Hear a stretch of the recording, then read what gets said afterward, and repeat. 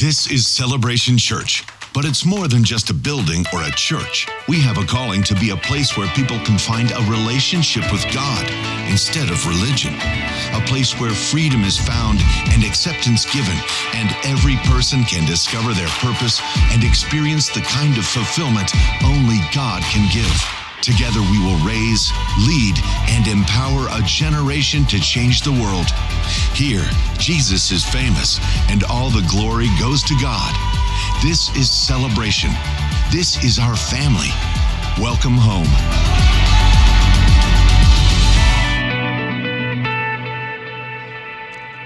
Good morning. Welcome to Celebration Church. Let's all stand together as our campus joins us. Campuses join us over in Stevens Point. I said last week Appleton was already meeting, but they're just doing some dry runs, making sure everything works. There's a few people down there, but we haven't had an official opening yet. We'll let you know when that happens, but welcome to you guys as well. And let's all recite together, and all the people actually at home, a whole bunch there still, and those who watch us online. Let's recite together the Apostles' Creed. This is our statement of faith. This is who we are and what we believe here at Celebration Church. We believe in God, the Father Almighty, the creator of heaven and earth. We believe in Jesus Christ, his only Son, our Lord, who for us and for our salvation was conceived by the Holy Spirit, born of the Virgin Mary, suffered under Pontius Pilate, was crucified, died, and was buried. He descended to the dead, and on the third day he rose again. He ascended into heaven and is seated at the right hand of the Father. He will come again to judge the living and the dead, and his kingdom will have no end. We believe in the Holy Spirit, the Holy Christian Church, the fellowship of believers, the forgiveness of sins, the resurrection of the body, and the life everlasting. Amen. You may be seated. Again, so good to have you all with us this morning.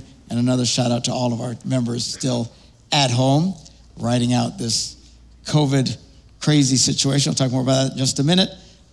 Before we get into that, let's pause for a moment to take our morning offering. We still are not passing buckets around yet, but encouraging people to give online. Many of you have already signed up for recurring giving, and we thank you for that. It really helps us for our budgeting and planning, and then you don't have to keep thinking about it. It's just, this is what I'll give every week or every month or however you want to do it. You can do that online.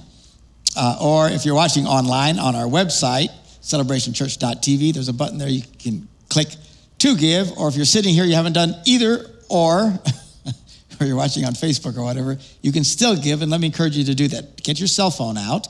You can certainly do that here. Don't text your friends. But you can send a text to this number, 77977. That's the number that you're going to text to, 77977. And then in the message part, you're going to put CCWI and then the amount that you want to give. You hit send, and there's an initial setup the first time you do it, but then after that, it's just all automatic. That's all you have to do. CCWI, the amount, whether it's $1 or $100,000, whatever it is, you type it in and you send it, and then it does the transaction that way. So again, thank you for continuing to support the church as the church has stayed very solid through all of this turmoil financially, and we are very grateful for that. Back to the COVID situation. Obviously, we're still in this. We don't know when it's going to end, if it's ever going to end. I don't know what in the world is going on. It is the strangest thing I've ever seen in my lifetime, which goes back a few years, and it's really odd. No one quite understands the whole deal. It's an odd deal. I mean, the majority of people, even based on the science and the scientists who speak about it, say the people who get it, the majority of them will show no or little symptoms. That's what we're dealing with. There are smaller percentage, very small percentage, that actually get sick, and that's more like a bad cold for a week. A lot of people have had that. A lot of people think they've already had COVID. If I asked you to raise hands, I'd see all kinds of hands go up during that time. We don't know if you did or not. You didn't bother to get tested. Who knows? And then even a smaller percentage will actually get sick enough to go to the hospital. And then even a smaller percentage of that will actually get very complicated and die. It's a strange thing. We all have cold-like symptoms. It just generally doesn't kill people. This one does in the rarest of circumstances, but still enough that people and we're still figuring it out. So, and it's just weird. I have a wonderful friend who sits on the front row here usually with me, and she had to take a test for work, and it came back negative, and then was told she has to quarantine for 10 days. Why? It might be a false negative. Well, just quarantine for 14 days, and who cares, right? Just send all your employees home for 14 days. If you haven't got it, come back. So take it, it's negative, and then you still got to stay home anyway.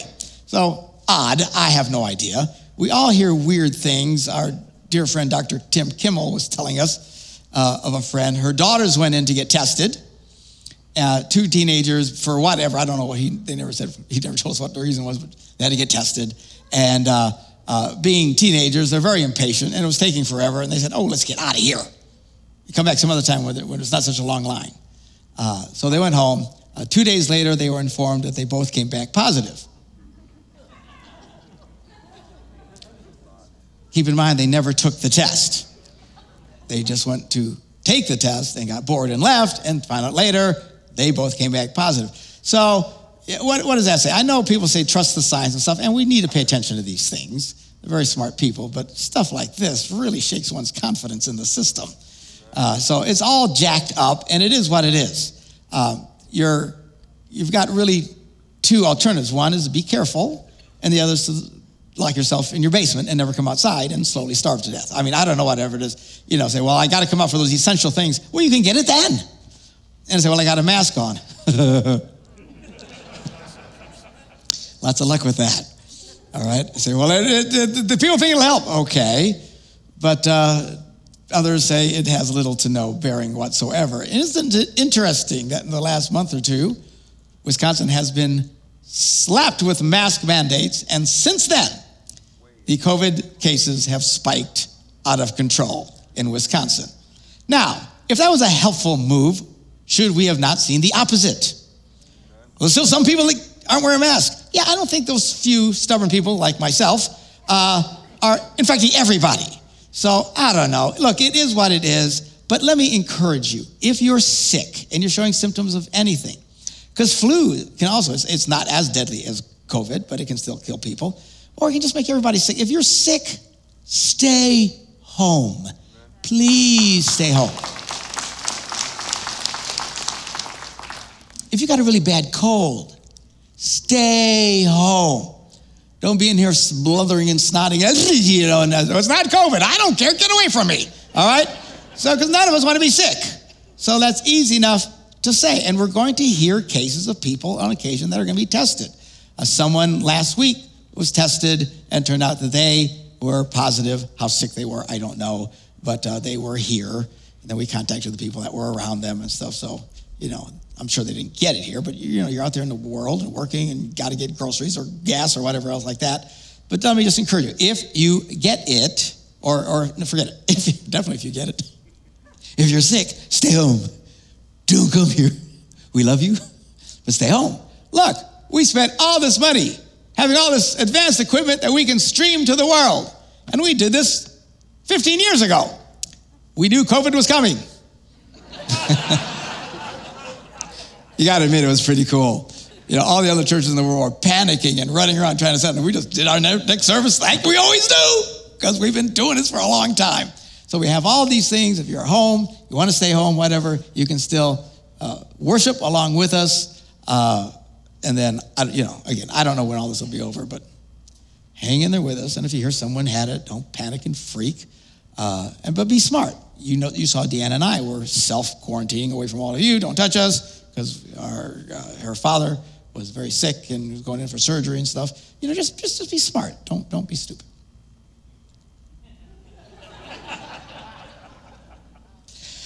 All that to say, let's move on to our sermon. This morning we're picking up in Exodus again, as we did last week. This time we are in Exodus, the 17th chapter. Last week we talked about how the children of Israel had come out of Egypt. God miraculously delivered them, and they got out there, and everybody was hungry. Nobody made a sandwich. Nobody planned for any food. They freaked. They're crying out to God, and then God starts sending them manna and starts taking care of them. And we pointed out isn't it kind of odd? Surely God knew they were going to get hungry. All right, well, now today we're going to see a second situation where there's no water. And that's even more critical than food. You can actually go a really long time without food. Now, I get the shakes if I go more than an hour and a half, but most people can go for days, weeks, multiple weeks actually, without any food. It's certainly not a pleasant situation. Water, no. You can't go very long at all without water. So let's take a look at this. Exodus 17, starting at verse 1. From the wilderness of Sin. Now, this is not sin as in sinfulness. This is just that area that was called a pagan area that was, the sin was the name of the moon god. And they had another part called Zin and Sin. Bin, Lin, I don't know, there could be all kinds of places out there. So that's all it is, just the name of the place. So the whole congregation of the Israelites journeyed by stages, as the Lord commanded them. Now you have to remember, they are following this gigantic cloud. It's just this huge cloud during the day, and at night it lit up, and it turned into a big pillar of fire. This is cool. So they're following this. This is how they knew. They didn't have to pray and ask for God's will. It was right there in front of their face. All right?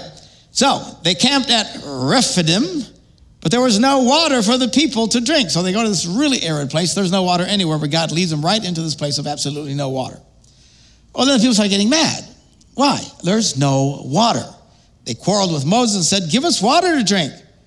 And Moses said, well, what are you yelling at me for? Why do you test the Lord? He brought us here. What are you yelling at me for? But the people thirsted there for water, and the people complained against Moses and said, why did you bring us out to Egypt to kill us and our children and livestock with thirst? Now, they are not asking this calmly or quietly or in a gentle spirit. They're mad as hornets. They are yelling at Moses. And next verse says, so Moses cried out to the Lord, what do I do with these people? They're almost ready to stone me. This is how you know they're really mad. They're ready to kill him. They are out of control. And so the Lord said, well, go ahead of the people. Take some of the elders of Israel with you and take in your hand the staff that I told you to strike the Nile with and go. And I'll be standing there in front of you on the rock of Horeb. Hit the rock and water will come out of it. All right, so the people can drink. So Moses did so in the sight of Israel. And this is what he does. He gets up there and he hits this rock. I don't know if by rock they mean just the side of the mountain or it was a big rock or whatever. Water comes busting out. I don't know that it came out. I would imagine there's water underneath if it was a rock and water started flying out. I don't know. He can do whatever he wants. Anyway, all this water comes out. And then, that's a pretty impressive thing. I don't care who you are. You walk up and you hit it, stream comes flying out and all this water and fills that area and you can drink and all your livestock. That's impressive. If I am Moses, I'm calling this place, this is the rock that gave us water place. All right? That's what I'm saying. This is cool. I'd open Wisconsin Dells right there, and put in water slides and all kinds of cool stuff. So anyway, Moses calls the place Massah or Meribah, which is not a positive thing because the Israelites quarreled and tested the Lord, saying, is the Lord among us or not? So he actually names it this negative connotation. This is where all these people were whining and complaining, wanting to kill me spot. All right? Now, you have to understand, as I pointed out last week, because we always focus on the fact that these people were whining and complaining. But then you stop and think about what they were whining and complaining about. I think we all would have whined and complained. These are legitimate needs. They were hungry. They had to eat. Obviously, it could have gone a lot longer, but they had to eat. And water. Now, water's a big deal. They had to get some water. And God led them to this place. He knew they needed water. These are not some deep spiritual needs. These are not some high intellectual, emotional needs. These are literal, basic human needs. Now, our problem is we get upset, just like they did, when our immediate needs are not met as fast as we think they should be. All right? We all experience this, right? You pull up the drive window at fast food, And what is taking them so long? And we get frustrated, and things don't happen as quickly as they want. And, Mom, I'm hungry.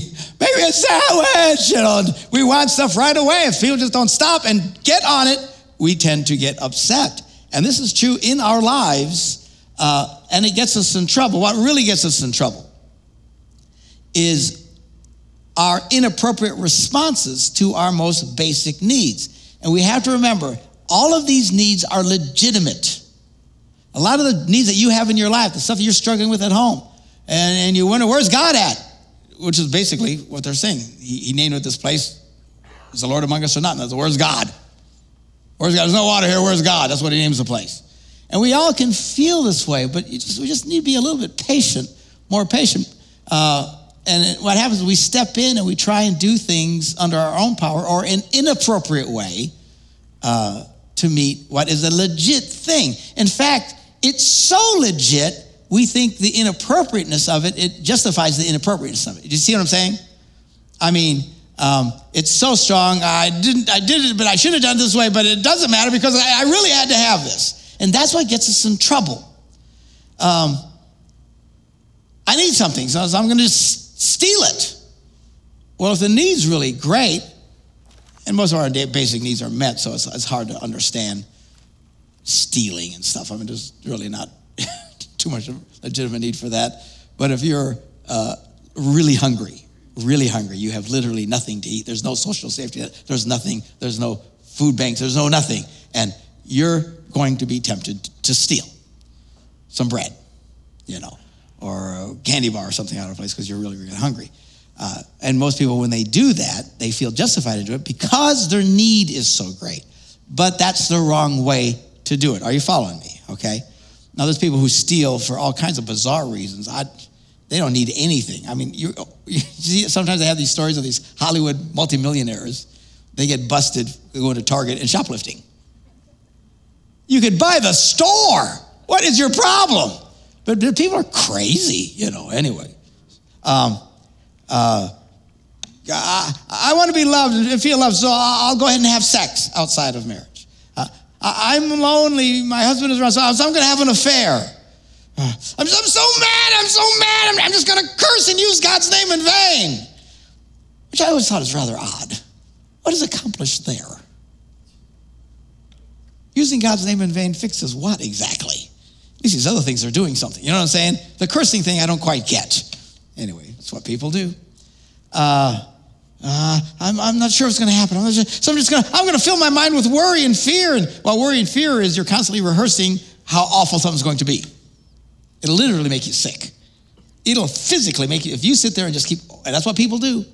They roll. Some of you are having a hard time and something's going to happen to your granny or something. You roll it around and around in your mind. And we're all movie producers, right? We produce these movies and we watch these movies in our head over and over and over again. And then, it's going to be worse. And we redo the movie so it's even worse and more tragic. And we see it again and your stomach gets upset and your nerves are getting right. You'll get physically sick from doing this. You shouldn't do that.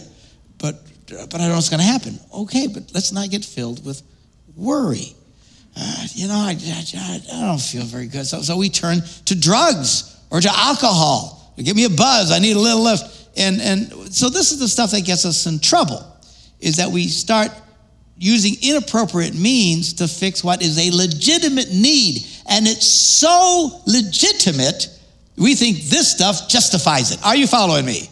All right, so the people who are doing this, if you're just doing any of these things casually, like a multimillionaire who steals from Target, we think you're an idiot.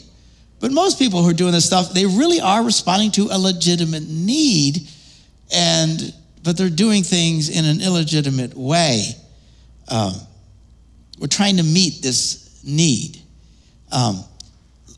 Let's look at how Jesus handled things. This is in Philippians, the 2nd chapter. This is the Apostle Paul writing to the Philippian church, starting at verse 6. He's writing about Jesus, who, though he was in the form of God, did not regard equality with God as something to be exploited, but he emptied himself, taking on the form of a slave, being born in human likeness and being found in human form. He humbled himself and became obedient to the point of death, even the death on a cross.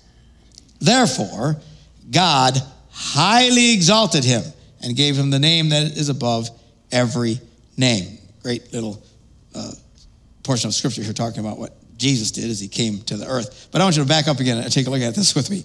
Verse 6. Though he was in the form of God, he did not regard equality with God as something to be exploited or to take advantage of. When he was here, he wasn't using his God power as a shortcut to meet his needs. Now, he used his power to demonstrate the power of God and the love of God. And when he calmed the sea and stuff, but he wasn't afraid. Remember one time he's sleeping in the boat and the waves are crashing and stuff. And these men, these are grown men who have spent their entire life on the water. They're not a weekend boater like me. These guys, they've been through everything. They are terrified. This was no small storm. And Jesus is sleeping. And they finally wake up and says, don't you care, right? How often do we think that? God, don't you care? He says, oh, you guys, and everything stopped. Now, he wasn't exploiting this. He was trying to show them that God cared about them. He could take care of any circumstance. Amen. If Jesus is in the airplane, I don't get nervous.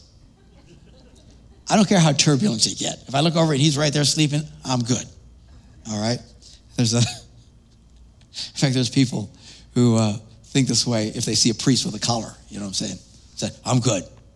Or you tell someone, what do you do for a living? I'm a pastor. Oh, good, I can relax on this flight. You know, they're just pretty. I hear something that's very funny. And I figure, well, you know, there's a holy person. I'm good. All right.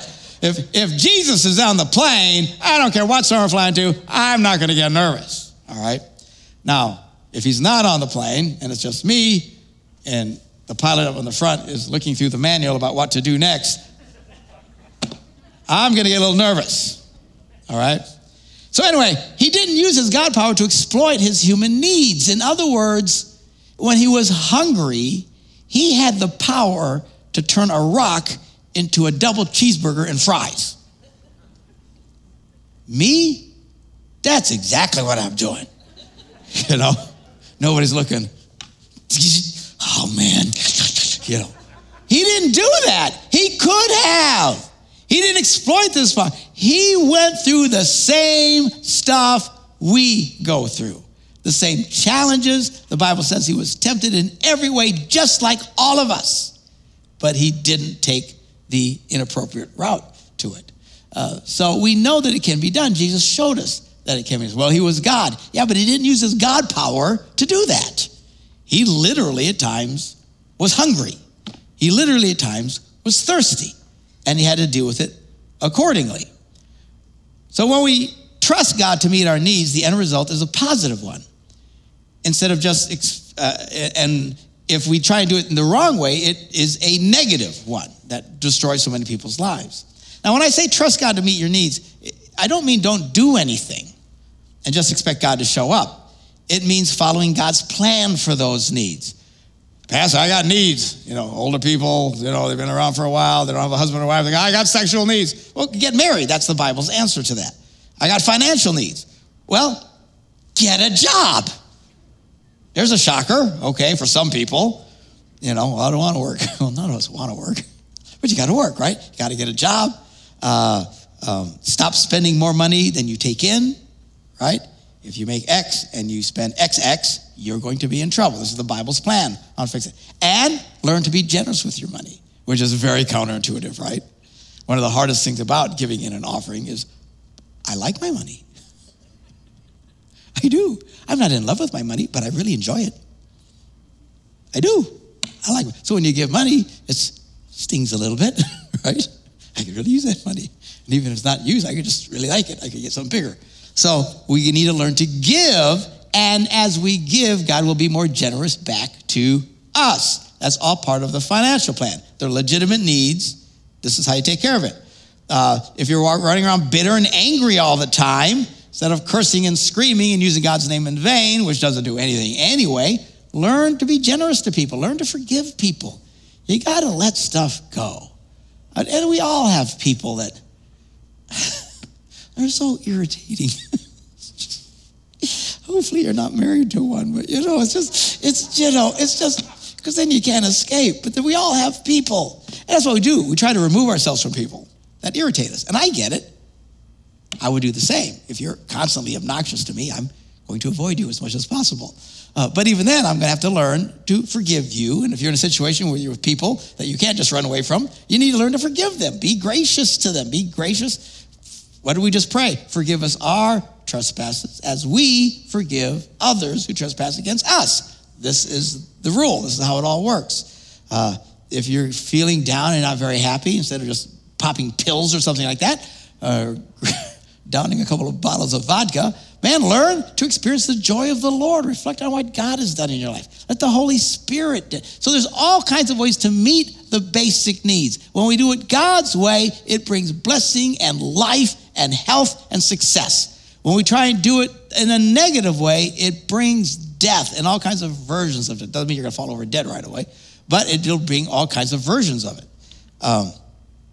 So, Pastor, I know what you're saying, but I keep struggling and making mistakes. Okay, that's fine. Remember, it's the end result that God is looking for. Last week we talked about tests, right? God tests us, and we always look at tests in terms of pass or fail.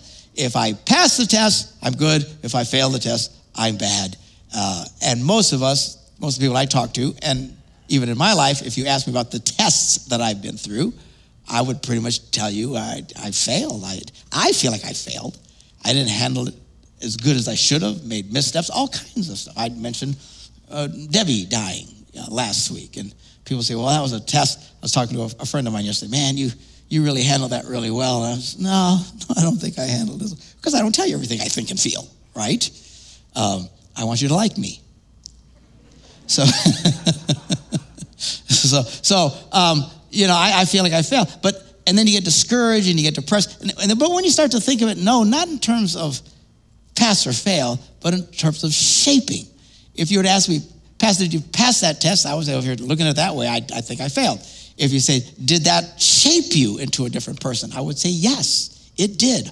All of the tests and stuff that we go through is God shaping us. He's looking at the end result. He's not nitpicking all the little struggles that you have along the way.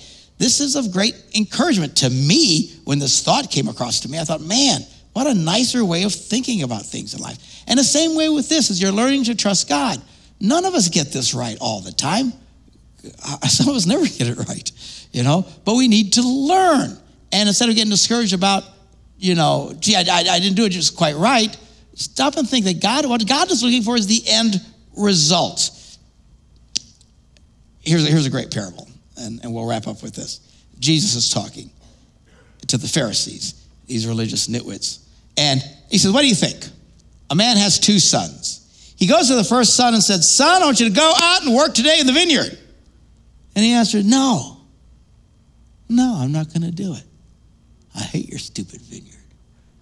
I don't like anything else. Get all sweaty and all sticky and all that stuff. I got stuff I want to do. I got friends I can go hang out with. I don't want to do it. I don't want to do it. I'm not going to do it.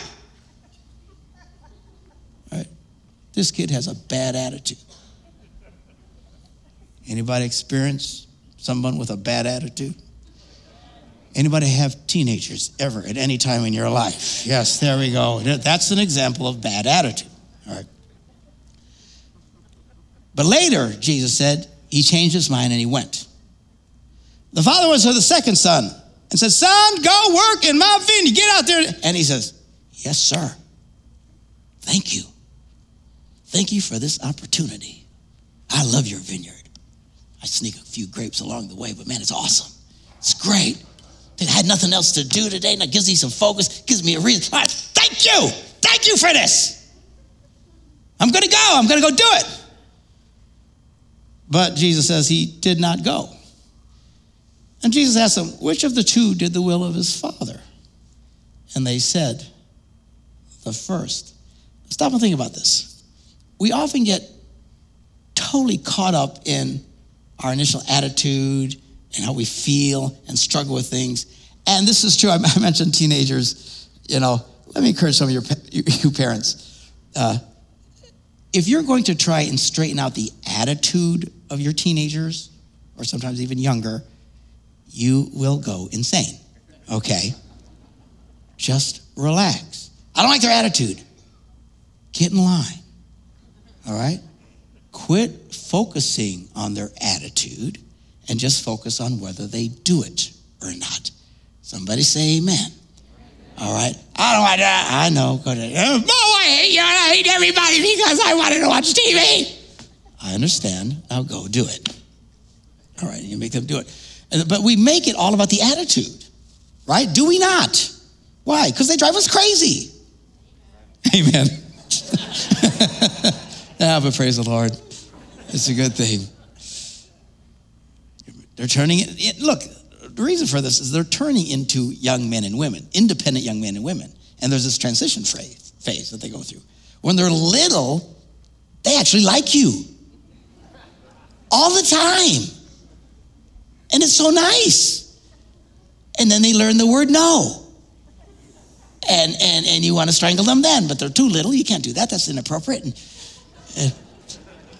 But they still kind of like you, and they run up to you, and Mommy, you're so pretty. I love you, Mommy. And they're hugging you, and they're so, 6, 7, 8, 9, 10, then 11, 12, and then they turn into demons, right? So then they're not so nice anymore. Some of them are, God bless you, if you're still not encouraging you to be this way. I'm just saying it's, why? Because there's something in them that's telling them to pull away from you.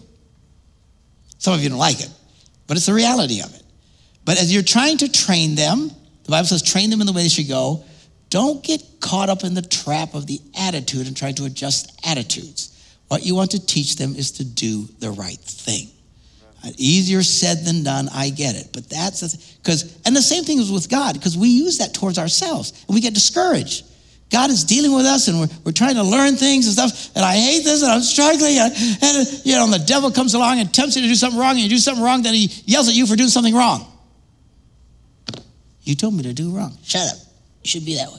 And we get discouraged and stuff, but all that really matters at the end, this is hard for us. I mean, if a lot of us were telling this story, we'd have gotten mad at the first son. How dare you talk to me this way? It's his father telling him. He says, no. I added the rest. But no, it's disrespectful. But he finally went and he did it. Jesus said, who did the right thing? It was the one who said no. The one who had the great attitude and didn't do it, who did the wrong thing. What is he trying to say? At the end, it just matters what you wind up doing. He's trying to build character into us. So you say, Pastor, I'm trying to learn to deal with my needs and trust God with my needs and do things the right way, but I struggle and stumble. That's okay. As long as you keep learning, let's get it right next time. Let's do it right. And even if you stumble along the way, at least you're getting there. Okay? Everybody okay? Some of you looking at me like a dog at a new dish. All right, I'm done. The musicians can come up and get ready to lead us into our time of communion and stuff. And that's what we're going to do now. And the great thing about communion, and especially as we understand, we emphasize this thing about forgiveness.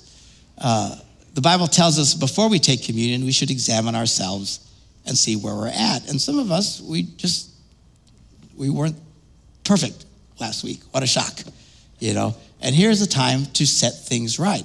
But again, don't get caught up in this. Even if we get forgiveness, we still feel guilty because we didn't quite do it right. That's what I'm trying to deal with. Quit letting guilt ride all over you because you don't always get this right, or you have a lousy attitude about what God's trying to teach you. That's okay, as long as you eventually get the lesson. That's all he wants from you. Your struggles along the way is not his main focus. How are you dealing with things? He wants you to get there and start doing things right. So before we take communion, we check ourselves and ask God to forgive us. And before I release over to the campuses for their own communion time, I want us to all pray together. And I'm going to pray a general prayer of forgiveness for all of us. So let's bow our heads and kind of reflect on our own hearts. And as I do this, if you can think of something or something comes to your mind that last week, I shouldn't have said that, I shouldn't have done that. Whatever it is, even if it's really, really bad, ask God now to forgive you. So let's pray. Heavenly Father, before we partake of the bread and the cup this morning, in obedience to the scriptures, we pause to examine ourselves.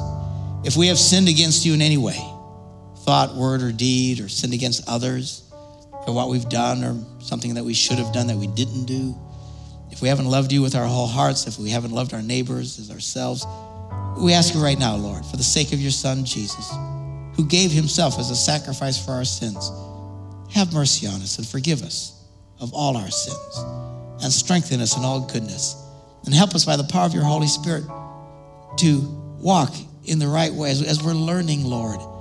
Help us to get there to where we're learning to do things right. And thank you for the forgiveness that cleanses us as we struggle along the way. And as our heads are still bowed, maybe you're a first-time visitor at one of our campuses. You're watching us online. You don't even know how you found us, but you found us. And you're thinking, I've never really done anything like this. If you've never asked Jesus Christ to come into your life, why don't you right now, in your own words, ask him to come into your life. Ask him to forgive you of your sins and to come into your heart. And you can start taking your first steps of faith. You can start experiencing the kind of joy and the freedom and the excitement that we're talking about this morning as you start to walk with Jesus in your life.